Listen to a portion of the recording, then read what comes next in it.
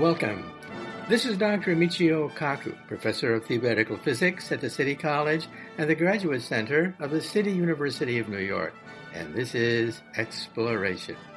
Every week on Exploration, we discuss the fascinating world of science and its impact on society. And today, leading off, we're going to summarize some of the big stories of the past week. The lead story, once again, is the COVID virus, the Omicron virus, which is taking the country by storm. It's hard to believe that it was just last Thanksgiving, that it was just a blip on the radar screen, and now fully 95% of the COVID infections in the United States is due to the Omicron virus. So we'll talk about exactly how bad it is and what could be the end game. You know, there is a silver lining out of this, and some people are saying, well, maybe it's time to discuss the end game, because this could be the last or next to the last big infectious sweep of the country. So we'll talk about the good news and the bad news of the Omicron virus. Then we'll say a few things about the Webb Space Telescope. You know, there was a lot of finger biting going on. However, now the champagne bottles are overflowing. First of all, the Webb Space Telescope had a flawless launch back on Christmas Day last year. Now it's on the verge of unfurling its mirrors. That's right, its mirrors are 20 feet across. Can you imagine mirrors that are 20 feet across? If you're an amateur astronomer, you're lucky if your telescope has a lens 4 to 6 inches across, let alone 20 feet across. And what are we going to get for it? It's a $10 billion machine. What are we going to get with our money for that machine? And then we'll say a few things about outer space. Yes, there's a huge rock out there, a gigantic meteor fully 3,400 feet across, whizzing by the planet Earth at 47,000 miles per hour. What would happen if a rock that big were to hit the Earth? And what about the future? Are there other rocks out there? Rocks that are comparable to the Empire State Building in height that could really cause a lot of damage. And what are we going to do about it? We'll say a few things about the DART rocket, the first rocket ever to be targeted to look at what it would take to destroy an incoming meteor from outer space. So Bruce Willis, watch out. We're going to talk about how to destroy rocks from outer space with our name on it. And then we'll say a few things about Mars. Back in the 1980s, around 1984, there was a lot of hoopla around a rock from Mars that seemed to have microbial life, fossil microbial life hidden inside. Well, now we have the latest evidence concerning whether or not life was found on a rock from Mars. And, well, I'll give it away. Nope. The latest evidence seems to indicate that it was an optical illusion of some sort. Well, those are some of the highlights of the past week, so let's just jump right into the big stories. The lead story, once again, is the coronavirus. You know, I'm beginning to sound like a broken record. Every few months, a new breakthrough is being made that causes tremendous amounts of hardship, hospitals overflowing, doctors overworked, funeral parlors booked solid. Yes, it's happening again. This time with the Omicron virus, new records are being set every day, breaking records in terms of infection rate, hospitalization rate, but not necessarily death rate. So, in other words, there's a silver lining back there. Now, last Christmas, the Omicron virus was beginning to surge, and in January, that's when it's going to peak. And hopefully by February, it'll start to plateau and even fall off. If it follows the trajectory taken by the virus in South Africa, where it first surfaced. So in other words, there could be a silver lining to this latest version. First of all, the Omicron virus is much more infectious than the Delta. In fact, it's pushing the Delta virus out. It's already replacing the Delta virus in many areas because it is more infectious than previous versions. And Delta, in turn, was more infectious than the Alpha of last year. So we keep getting new generations of the virus which are more infectious than the previous one. But Omicron is different. We now know why. First of all, the death rate and hospitalization rate from the Omicron is unusually low. That was first observed in South Africa, where it came from, and now it's been confirmed in state after state, country after country. The hospitalization rate and the death rate is lower than expected. And now we know why. When you look at the spread of the virus, we find that most of the virus is spread to the upper respiratory tract, like your nose and your throat, not deep into the lungs. And that is the reason why the latest Omicron virus is not as deadly as the Delta in terms of hospitalization rate and death rate. So there's a little silver lining there. That doesn't mean, of course, that doctors are not overworked, that hospitals are reaching maximum capacity, but most of the victims there are the non-vaccinated.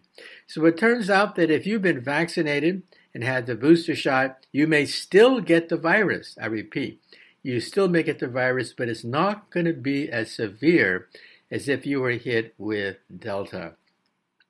So what are some new theories now?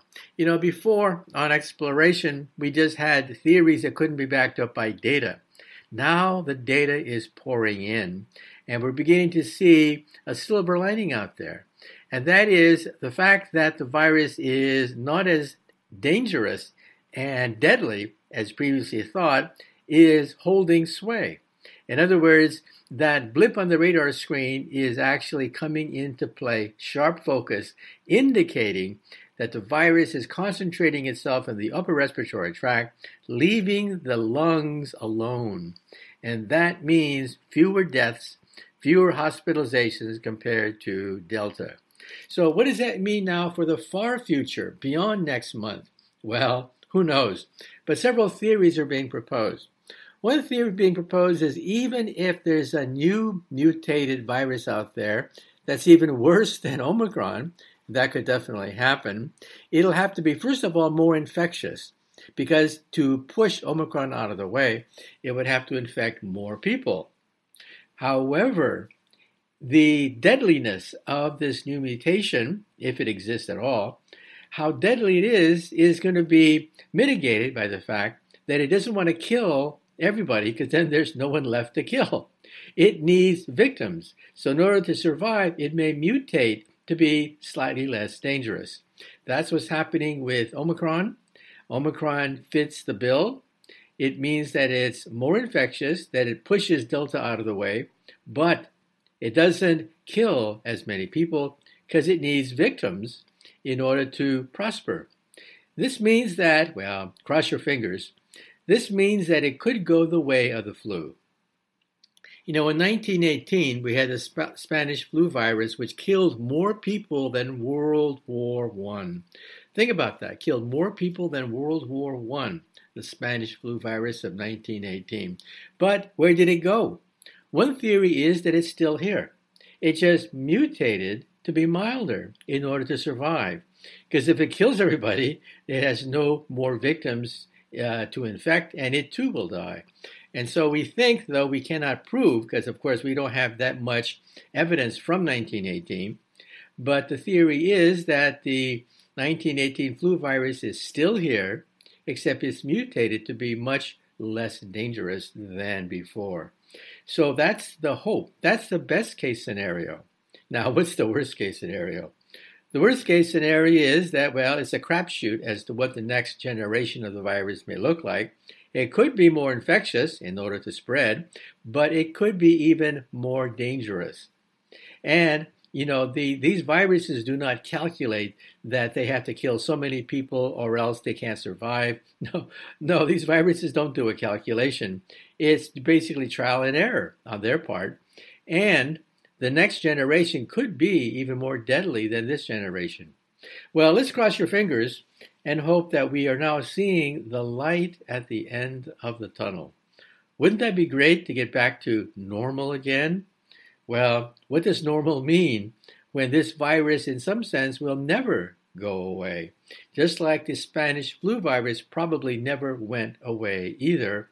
This virus, well, live with it. We may have to live with it for the rest of our lives.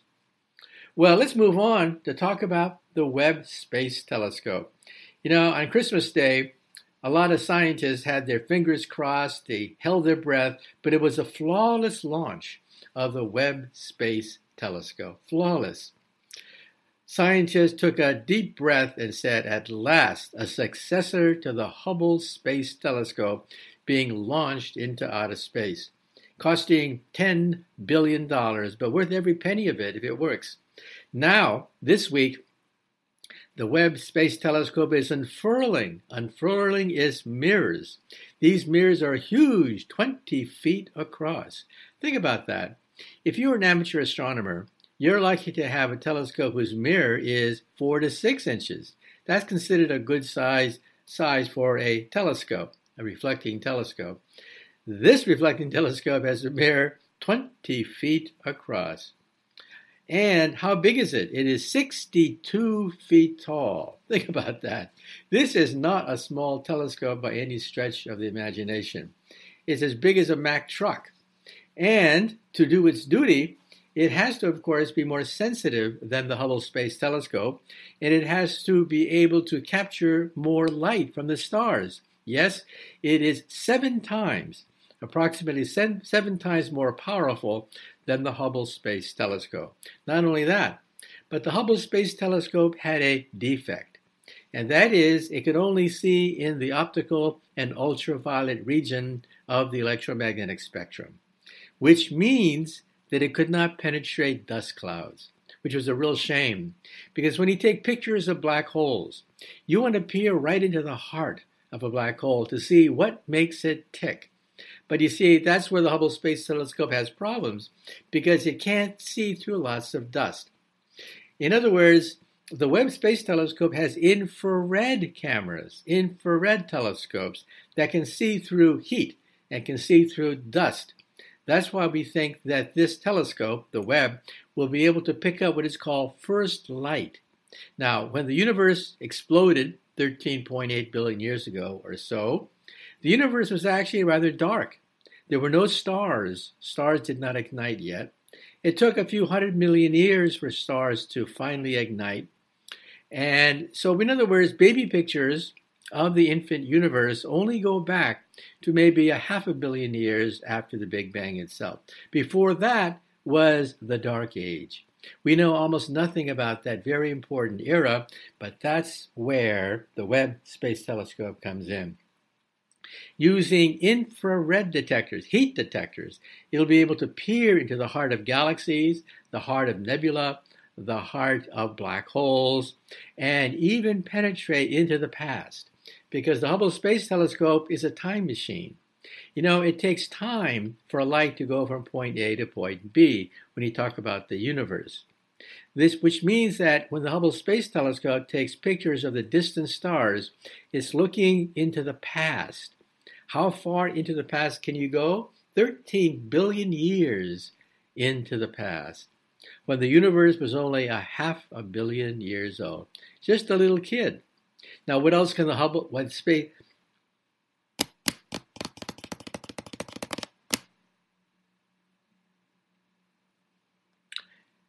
Now, what else can the Webb Space Telescope do? It can look into the heart of exoplanets. Scientists have logged 4,000 exoplanets orbiting other stars in the galaxy. On average, every single star you see at night has a planet going around it. Now, that's amazing. Go outside, take a look up. Look up. Sometimes people never look up, right? They spend all their life looking down. Well, look up for a change. Look up, look at the stars, and on average, every single star has a planet going around it. And about 20% of them have Earth-like planets going around them. So the probability of finding Earth-like planets in the galaxy, well, we think there are billions and billions of these stars that have Earth-like planets going around them. But we don't have pictures of them. That's where the Webb comes in. It turns out the Webb Space Telescope is just sensitive enough to begin to take photographs of some of these planets. I mean, this is like Star Trek, when the Enterprise starts to encounter a distant planet in the universe. Well, the Webb is sensitive enough, we think, to pick up not just the first light from the infant universe, but light from stars that are in the night sky. Not only that, but take a look at black holes. We have a picture of a black hole. It was taken by lashing together about 5 radio telescopes to get the sensitivity necessary to photograph a black hole, but the image is rather blurry. Well, that's where the Webb comes in, because the Webb does not have to worry about these dust clouds that make the pictures so blurry. And so the Webb Space Telescope will be able to take pictures of black holes, we think, pictures of the center of the galaxy, pictures of the infant universe when it was only 500 million years old. So watch for it. A space telescope, the successor to the Hubble Space Telescope. And speaking about outer space, there's rocks out there, rocks that are pretty big and pretty dangerous, and sometimes they go whizzing right by the Earth. This happened, this weekend. There's a rock 3,400 feet across. Think about that. It's over 10 times the size of a football field. It is gigantic. And it whizzed right by the Earth, 1.2 million miles. Now, how far is 1.2 million miles? It's about 5 times the distance from the Earth to the Moon. So in other words, this rock is not going to hit us, but it is going to send a lot of astronomers going back to the drawing board, because we're going to have to then calculate what's going to happen centuries from now when this meteor comes back to haunt us. So once again, it's traveling at 47,000 miles per hour. It is 3,400 feet across. It's whizzing by the Earth. It'll pass within 1.2 million miles, which means that it's not going to hit the Earth, at least temporarily. But in the future, who knows? We'll have to do computer programs to work out Newton's laws of motion into the future to see whether it has a chance to hit the Earth. And what are we going to do about it? Well, what can we do about it now? The answer is nothing. That's right. We are sitting ducks. If there's an asteroid out there or meteor detected by our instruments headed toward us, what do? Well, we bend over and kiss our butt goodbye, because there's nothing we can do. The space shuttle that Bruce Willis used to destroy objects in outer space, forget that. Forget Bruce Willis. Our space shuttle cannot go into deep space. Our space shuttle can only go whizzing around the planet Earth. Think about that. No human, except when they went to the moon. No human has ever gone beyond just twirling around the planet Earth, okay? Humans have never been in deep space, that is going to the moon, more than 3 days. So in other words, we are children when it comes to exploring outer space. Now, what's the worst case scenario? The worst case scenario is that a virgin comet, that is a comet making its first pass around the solar system, does not have a tail. To have a tail, it has to go around the sun to burn off the soot on the surface of the comet. So if it goes through the backside of the sun, we won't be able to see it because of sun glare. But when it comes out, how much time do we finally get when our telescopes can lock in on this gigantic piece of rock coming at us? We'll have just a few weeks. So forget the movies. In the movies, we have a few months to a few years to prepare for an impact. In reality, in a worst case scenario, not the best case, but the worst case scenario, we could be caught off guard by a comet that whizzes behind the sun, leaving no tail until it finally shows its presence, and then we just have a few weeks warning. Well, what are we going to do about it, given the fact we have no defenses at the present time? Well, NASA sent the DART rocket into space a while ago. Its plan is to divert a meteor or comet that's headed our way. How does it do that?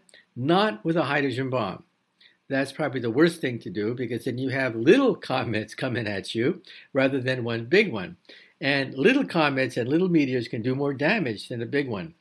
The DART project, this rocket is designed to intercept a rock in outer space and then push it out of the way to see whether it's feasible to do that.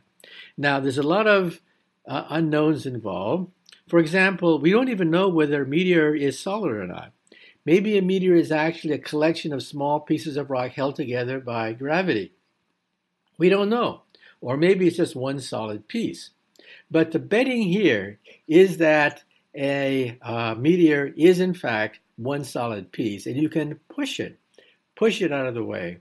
So if this object is far enough away from the sun, then if you push it, it takes a minimum amount of rocket fuel to push it out of the way so it misses the planet Earth. That's the game plan. The game plan is to go into deep space, far away from the Earth, close to the meteor or a comet, push it out of the way so that it will just miss the Earth as it passes around the planet Earth. Well, keep your fingers crossed because, well, the dinosaurs did not have a space program, and that's why they're not here today. So just remember that when we talk about things like space tourism, is it a waste of money? Well, in some sense, yeah, it is a waste of money, but it's a waste of somebody else's money. Taxpayers are not paying one dime to promote space tourism, but with space tourism comes the technology by which we will one day perhaps intercept a meteor with our name on it and save all life on the planet Earth. So that's one of the benefits of a program that is a plaything for billionaires. Yes, it is a waste of money to a degree, but the spin-offs of it could be the ability to deflect for real a killer asteroid with our name on it. And speaking about killer asteroids, back in 1984, a rock from Mars landed on the South Pole. This is amazing. Now, first of all, why the South Pole? Well, if you want to pick up a meteorite, go to the South Pole. See, rocks from space hit the South Pole all the time, and they're brownish. The snow in the South Pole is white. Therefore, it's very easy. You just go there and pick them right off the ground. You can actually see them melting through the ice. So that's what scientists do when they want to collect meteorites. They go to the South Pole, where the snow shows you where the meteors have landed. Well, one of them in 1984 turned out to be from Mars. We analyzed the mineral content, the atmospheric content, and bingo, bullseye. We found a rock from Mars. We didn't even have to go to Mars. How did it happen? Well, about 4 billion years ago, when the solar system was young, a rock hit Mars, blasted it into space, where it drifted for 4 billion years until it finally landed on the Earth and plowed into the South Pole. Now, why is that interesting? Because when they took samples of the interior of that rock, they found little wormy things. It looked like single-celled bacteria or an organism of some sort inside the rock, fossilized, of course. Correct? That created a firestorm of controversy. Did we really have concrete evidence of life on Mars, or was it an optical illusion? Well, that debate went on for decades. I still remember that people were taking both sides of the debate. Finally, the latest evidence by the latest crew using all the modern techniques have decided that it was not real. In other words, it was an optical illusion. Sorry about that. We do not have a piece of Mars with Martian life on it on the planet Earth. However, it does force us to contemplate the fact that the solar system might be like a ping pong game. A ping pong game where rocks go back and forth from Mars to Earth to Venus to the Moon because they get blasted out by meteor impacts. Then they drift. They drift in outer space for millions of years until the gravity of the Earth or Mars or Venus or the Moon grabs them, and then they come plunging down like a meteor, hitting, let's say, the Earth. So we now realize that this may not have been an anomaly. that perhaps there is this interplanetary ping pong game going on between planets. Now, that could help one theory of the origin of life. Some astronomers believe that life did not start on the Earth, but started in outer space. That's called the panspermia theory. And they justify that as follows. The Earth is about 4.5 billion years old. But about 3.8 billion years ago, that's when life began to flourish in the oceans. But you see, the Earth was molten hot for millions and millions of years, till around 3.8 billion years. So in other words, between 3.5 and 3.8 billion years, we have a paradox. There's not enough time to get DNA off the ground. So to get DNA off the ground, it probably took, maybe a few billion years, but almost in an instant. You just snap your fingers and boom, DNA lands on the Earth from outer space. That's why some people, including Fred Hoyle, one of the deans of cosmology, Fred Hoyle believed that there was a weak spot in the theory of the origin of life on the planet Earth. Maybe, just maybe, life didn't start on the Earth at all. Maybe life started in outer space. You see, Stanley Miller was a grad student back in the 1950s who did an experiment which changed our view of life on the Earth. He took a glass of hydrogen, water, ammonia, horrible chemicals like those found at the beginning of the Earth, put an electric spark in that flask, and just walked away. He came back a week later. He opened the flask and he found amino acids, the precursors of proteins, the building blocks of life, for free inside this flask, created by the electric spark that he put inside the flask. In other words, life is for free. Life can flourish all by itself. You don't have to have some magician creating life on a planet. It just starts all by itself.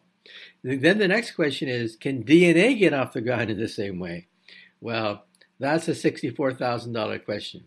If you can show that amino acids, proteins, and even DNA can get off the ground just by themselves, just by being left alone in the atmosphere of the early Earth, then not only will you probably get a Nobel Prize, but you'll probably begin to answer the age-old question, how did life on the Earth start? Was it a creator? Was it a lightning bolt? Was it an alien from outer space landing on the Earth and seeding the Earth? Where did life come from in the universe? That question may be answered in the coming years.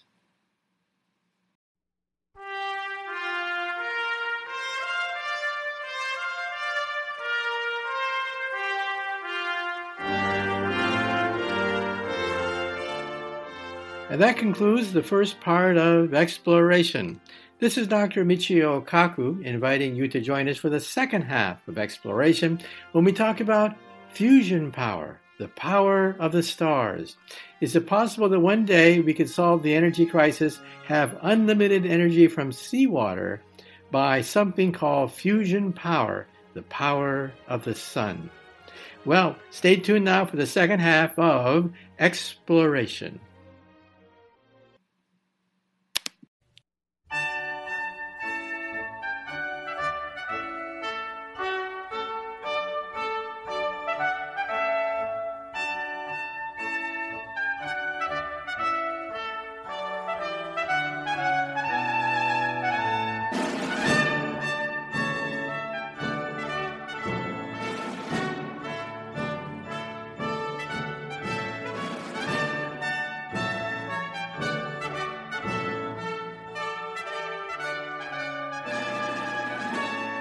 Welcome back to Exploration with Dr. Michio Kaku.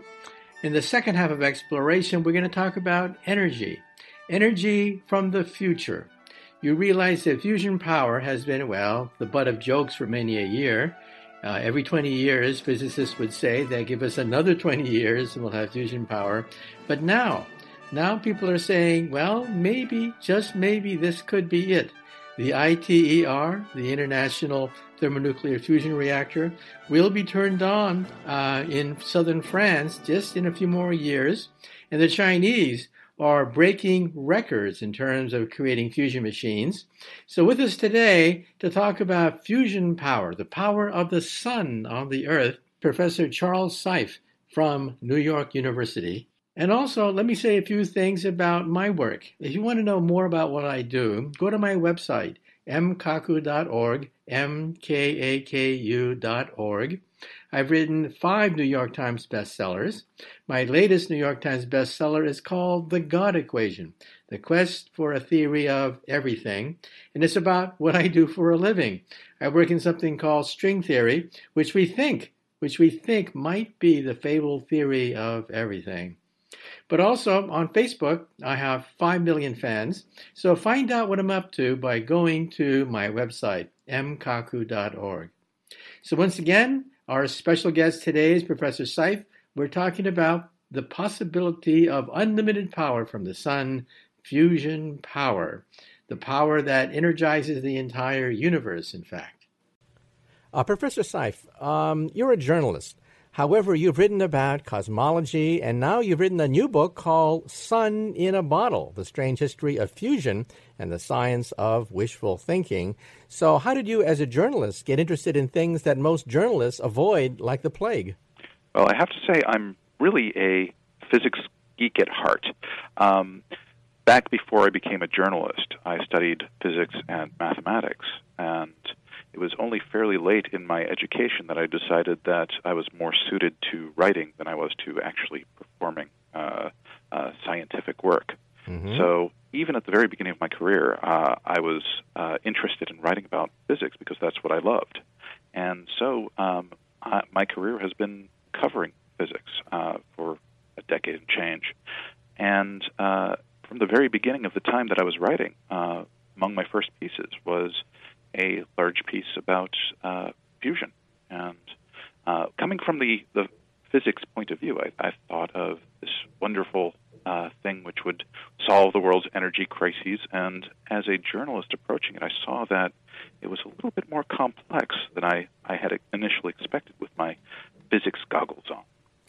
Okay, well, let's just jump right into your book. Your book starts out at some of the hairiest days of the Cold War.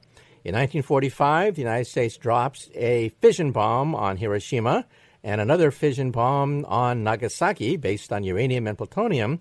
But then in the 1950s, a new race emerges, not with uranium and plutonium, but with the hydrogen bomb. So explain to us, what is the difference between the fission bombs that were dropped on Japan and the hydrogen bomb based on fusion? Well, fission and fusion are two sides of the same coin. In some sense, every atom wants to be iron. It has iron envy. So things which are heavier than iron, like uranium and plutonium, want to split apart in the same sense that a ball wants to roll down a hill. And in the process of splitting apart, they release energy. Fusion, on the other hand, takes light elements. Light elements, in some sense, want to stick together and get heavier, getting closer to iron. It turns out that the fusion end of the reaction is more energetic per atom than fission. That is, breaking apart atoms gives you a lot of energy, but fusion, sticking them together, gives you a lot more. So at the end of the Manhattan Project, when the project ended, the United States had a bomb that used fission to power it.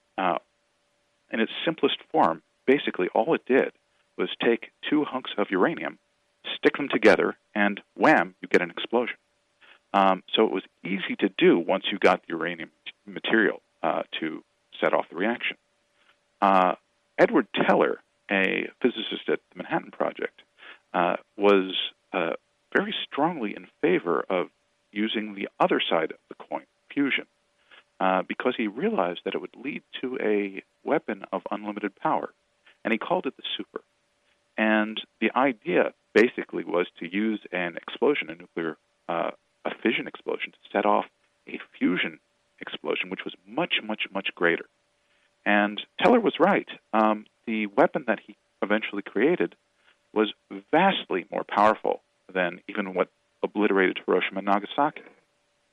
To give you a sense of scale, Hiroshima was about a 14 kiloton explosion, the equivalent of 14,000 tons of TNT exploding in the same place at the same time. The first full fusion test, called Ivy Mike,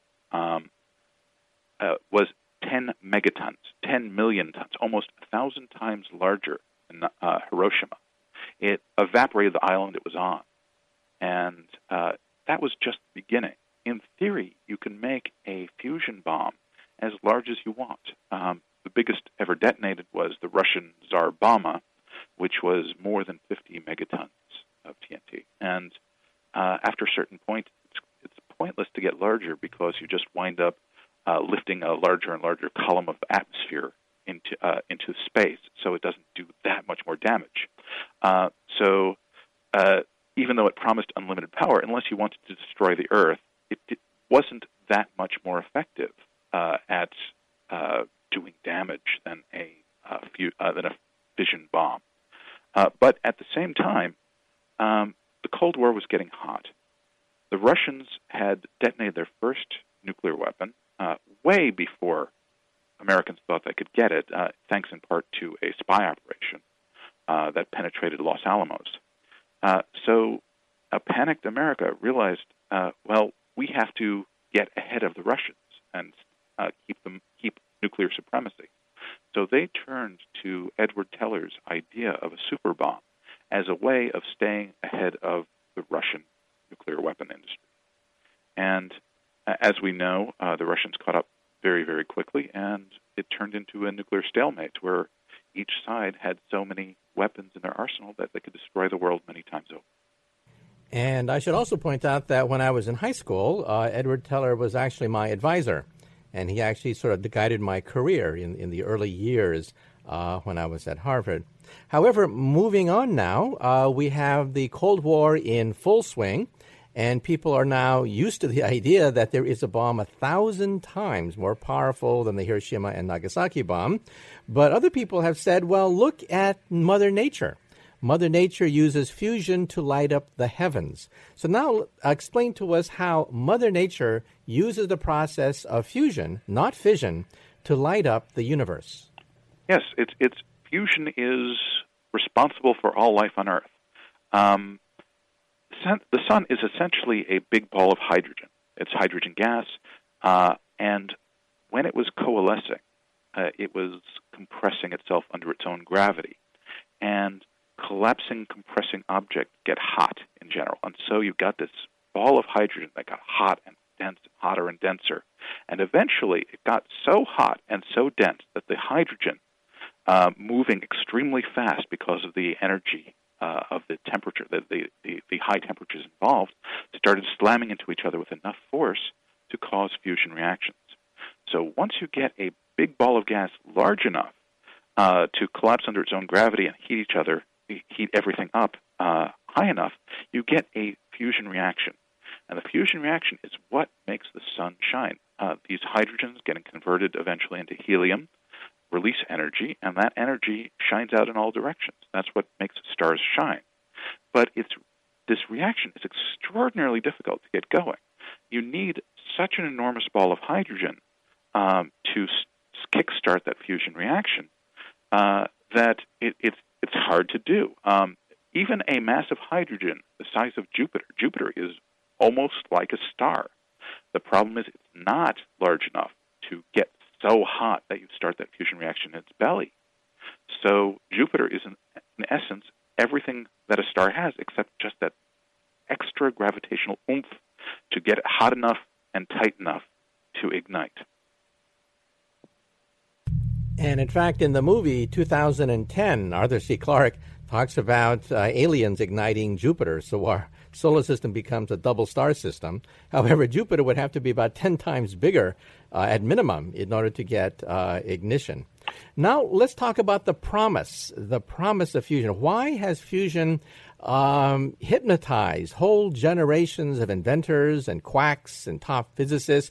What is the promise of fusion? Why is there so much interest in it? Why have so many charlatans jumped into the game?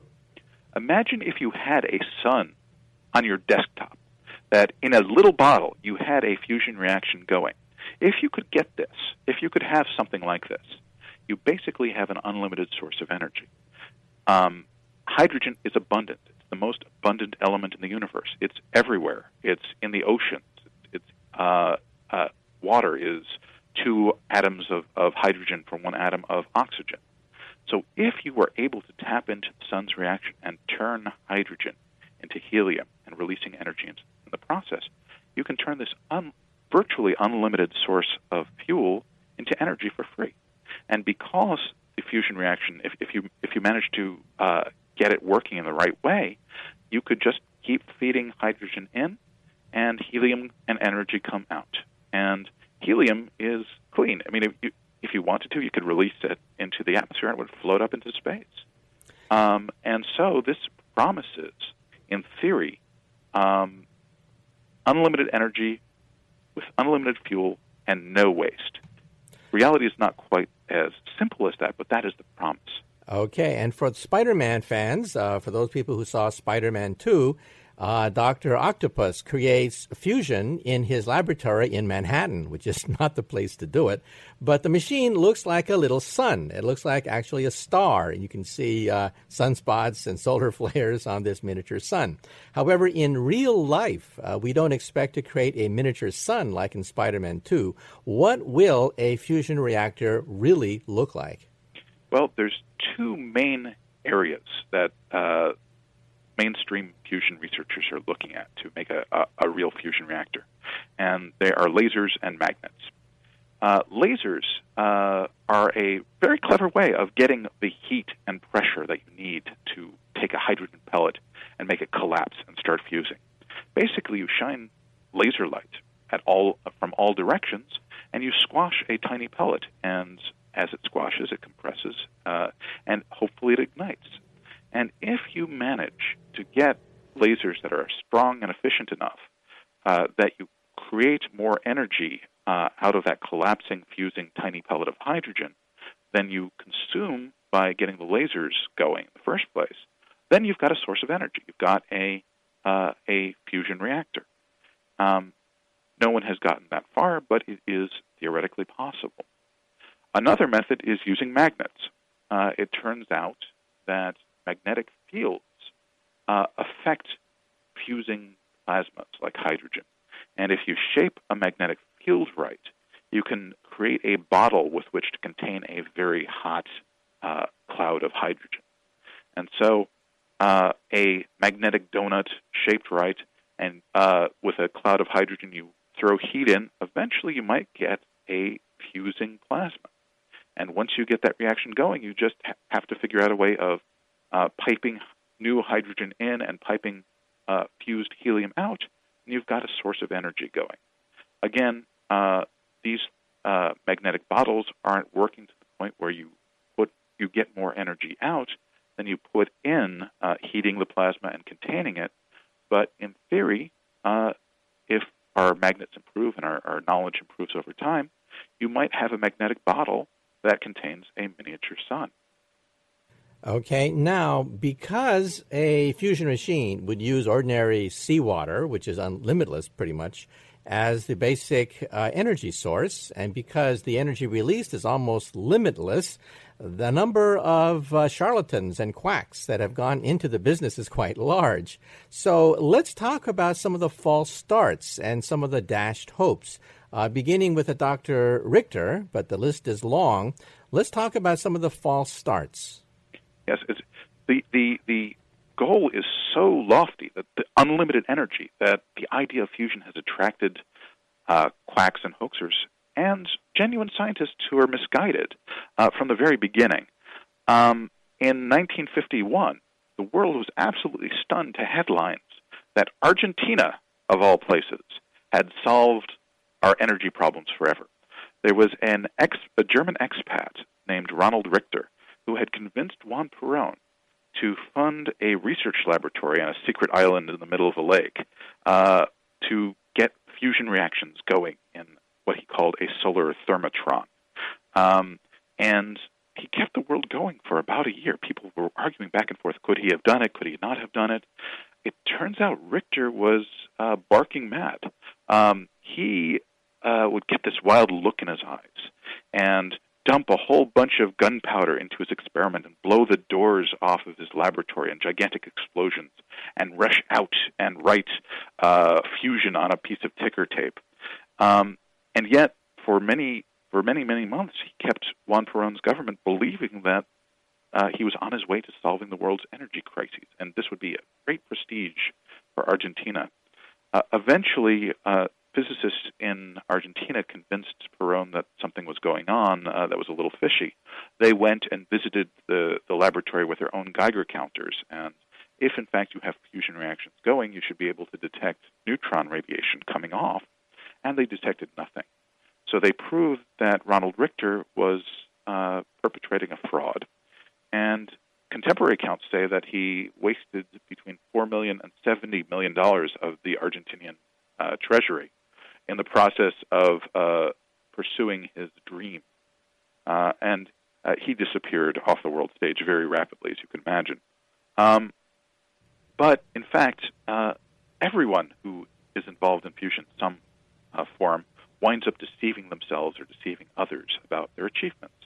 In 1958, British scientists at a very, very prestigious lab built this machine called Zeta. Zeta was a magnetic bottle of sorts, and the scientists had convinced themselves that they had gotten fusion in a laboratory. And they cracked open beers. They announced to the world that they were on their way to solving the world's energy crises. Turns out that they were wrong, that they were not seeing fusion, that they were deceiving themselves with neutrons. They were seeing neutrons, but it wasn't from fusion that they wanted. So they had to humiliate themselves on the world stage. After all these tabloids said energy to last a lifetime, no more energy bills, the British teams had to say, well, not really.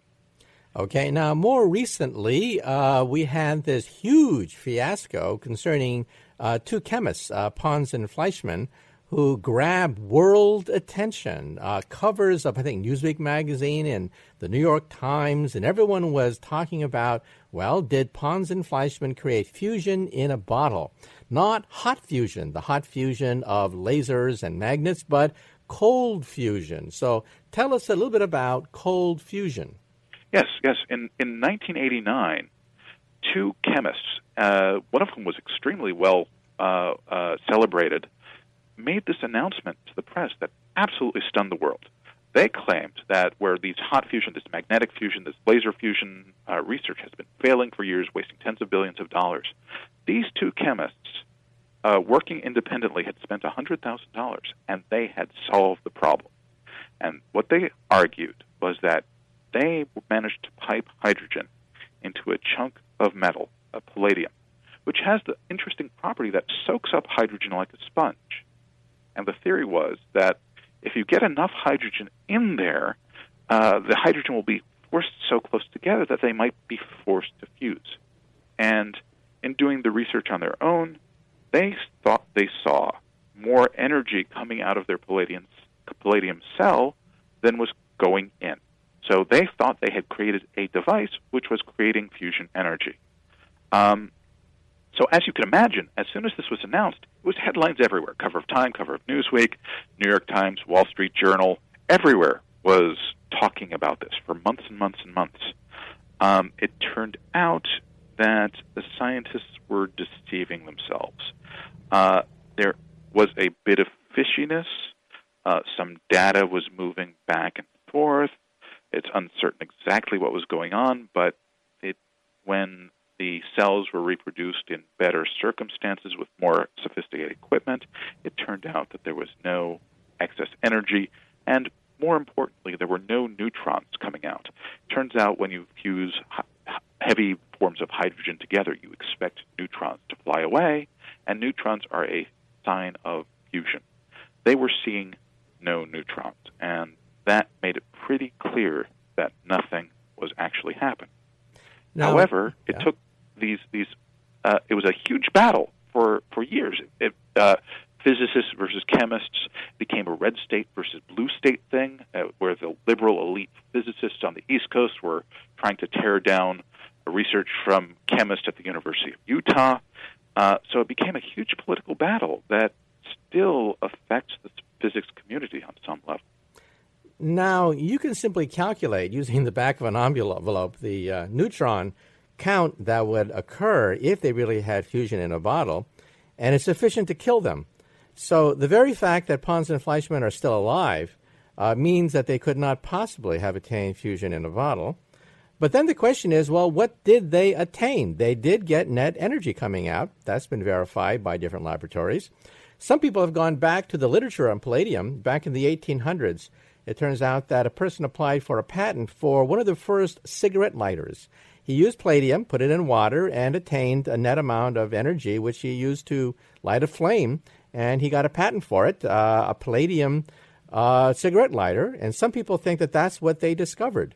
Well, what are your thoughts? It's been several years since then. What did Pons and Fleischmann really have in their bottle that gave energy? Was it a cigarette lighter or what? It's really hard to tell. Palladium has an extraordinarily interesting chemistry. It has been fooling researchers for years, as you've noted, that not only is there that patent, a number in the early 20th century, two researchers thought they had achieved fusion in palladium. And because they were thinking along the same lines as Pons and Fleischmann were, and they thought they detected helium inside, an excess of helium inside palladium, which would be a nice sign of fusion because you're creating helium. It turns out that they were deceiving themselves because it turns out palladium soaks up helium just as well as it soaks up hydrogen, so you have enriched helium. So if they were seeing excess energy, and it's not entirely clear from the setup of the experiment that they were, I mean, they certainly thought they were. There was some sloppiness. But it's certainly possible that they were seeing it. It would most likely be a matter of chemistry, a chemical reaction where bonds are breaking, rather than a nuclear reaction where bonds in the center of a nucleus are being formed. The nuclear bonds that change atoms into other atoms are what are changed in a fusion reaction, as opposed to the attachments between atoms, which are chemical bonds, which are being changed in a chemical reaction like burning paper or cracking water. And so whatever they were seeing almost certainly was a chemical reaction. And chemical reactions are well studied, and there's only so much you can do for solving the world's energy problems with chemical reactions. In fact, burning gasoline is an extraordinarily efficient chemical reaction that allows us to power our cars. So it's not certain that there's anything there for solving the world's energy problems unless you have a nuclear reaction of some sort. It's pretty clear that that is not what they saw. Now, to a physicist, it was absolutely staggering that you had these two respected chemists that didn't understand anything about the quantum theory. If you bring the protons together very closely, as you mentioned, then you could attain fusion. But you have to bring them really close, 10 to the minus 13 centimeters.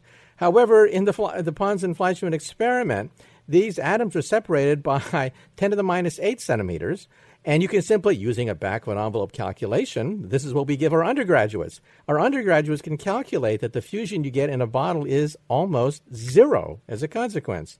So for the physics community, what was absolutely staggering is the fact that chemists don't know any physics at all. Well, let's move on, because we had a story, another apparently fraudulent story that just took place a few months ago, this time at Oak Ridge National Laboratory, involving something called bubble fusion. So explain to us, what is bubble fusion, and how did the Nazis, of all people, first stumble onto this whole thing called sonoluminescence? Yes, sonoluminescence is this really bizarre reaction, and it's only very recently been understood, where basically you take sound waves and you bombard a liquid with it, and you induce what's called cavitation. Under the right circumstances, if you hit water very hard, it actually behaves like a solid, and it can crack. And just for a tiny fraction of a second, you can cause a crack in water. And what happens when you have that crack is you create a little vacuum, and that vacuum causes water to evaporate, and it causes a bubble.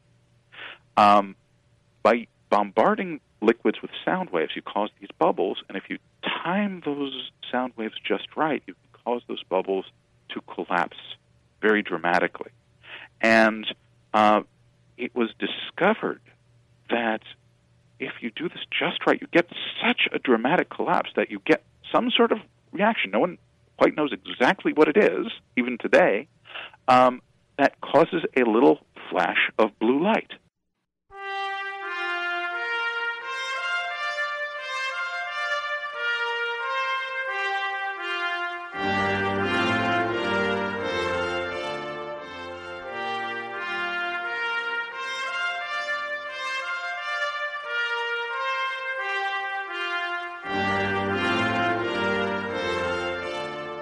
Well, that concludes our interview with Professor Charles Seif, Professor of Journalism at New York University, talking about the prospects for fusion power. However, in all honesty, I have to say that after the interview was taped, there have been several other developments with regards to fusion power. First of all, the Chinese. The Chinese have set a new record for keeping the plasma of a fusion reactor stable. And as a consequence, they say that we're beginning to close in on what is called lossless criterion when we can actually attain fusion power. And also in California, we have laser fusion experiments being conducted, and they too are now setting world records. But does that mean we're going to have fusion tomorrow? No. However, we should say that within about 3 years or so, the ITER fusion reactor will be turned on. This is the mother of all fusion reactors. It is huge, it is gigantic, and the European Union is behind it. So not just the United States, not just the Europeans, but also the Japanese and the Russians, the Chinese, they want a piece of the action, and so watch for it. We think that perhaps within 3 years or so, they will attain break-even, that is, getting as much energy out as you put in. And then the commercialization of fusion, keep your fingers crossed, the commercialization of fusion may take place around mid-century. Now, just remember that the worst effects of global warming are going to probably kick in later in this century. We're not talking about an immediate collapse of the weather. We're talking about a slow disintegration of the poles and increasing in temperature on the planet Earth. And hopefully a combination of solar, wind power, renewable technology, and fusion power will come to the rescue. But it's going to be close. But let's hope that we can rein in global warming and use high technology like fusion reactors to usher in a new age. Once again, this is Dr. Michio Kaku. Go to my website, mkaku.org, to find out more about my work. Good day.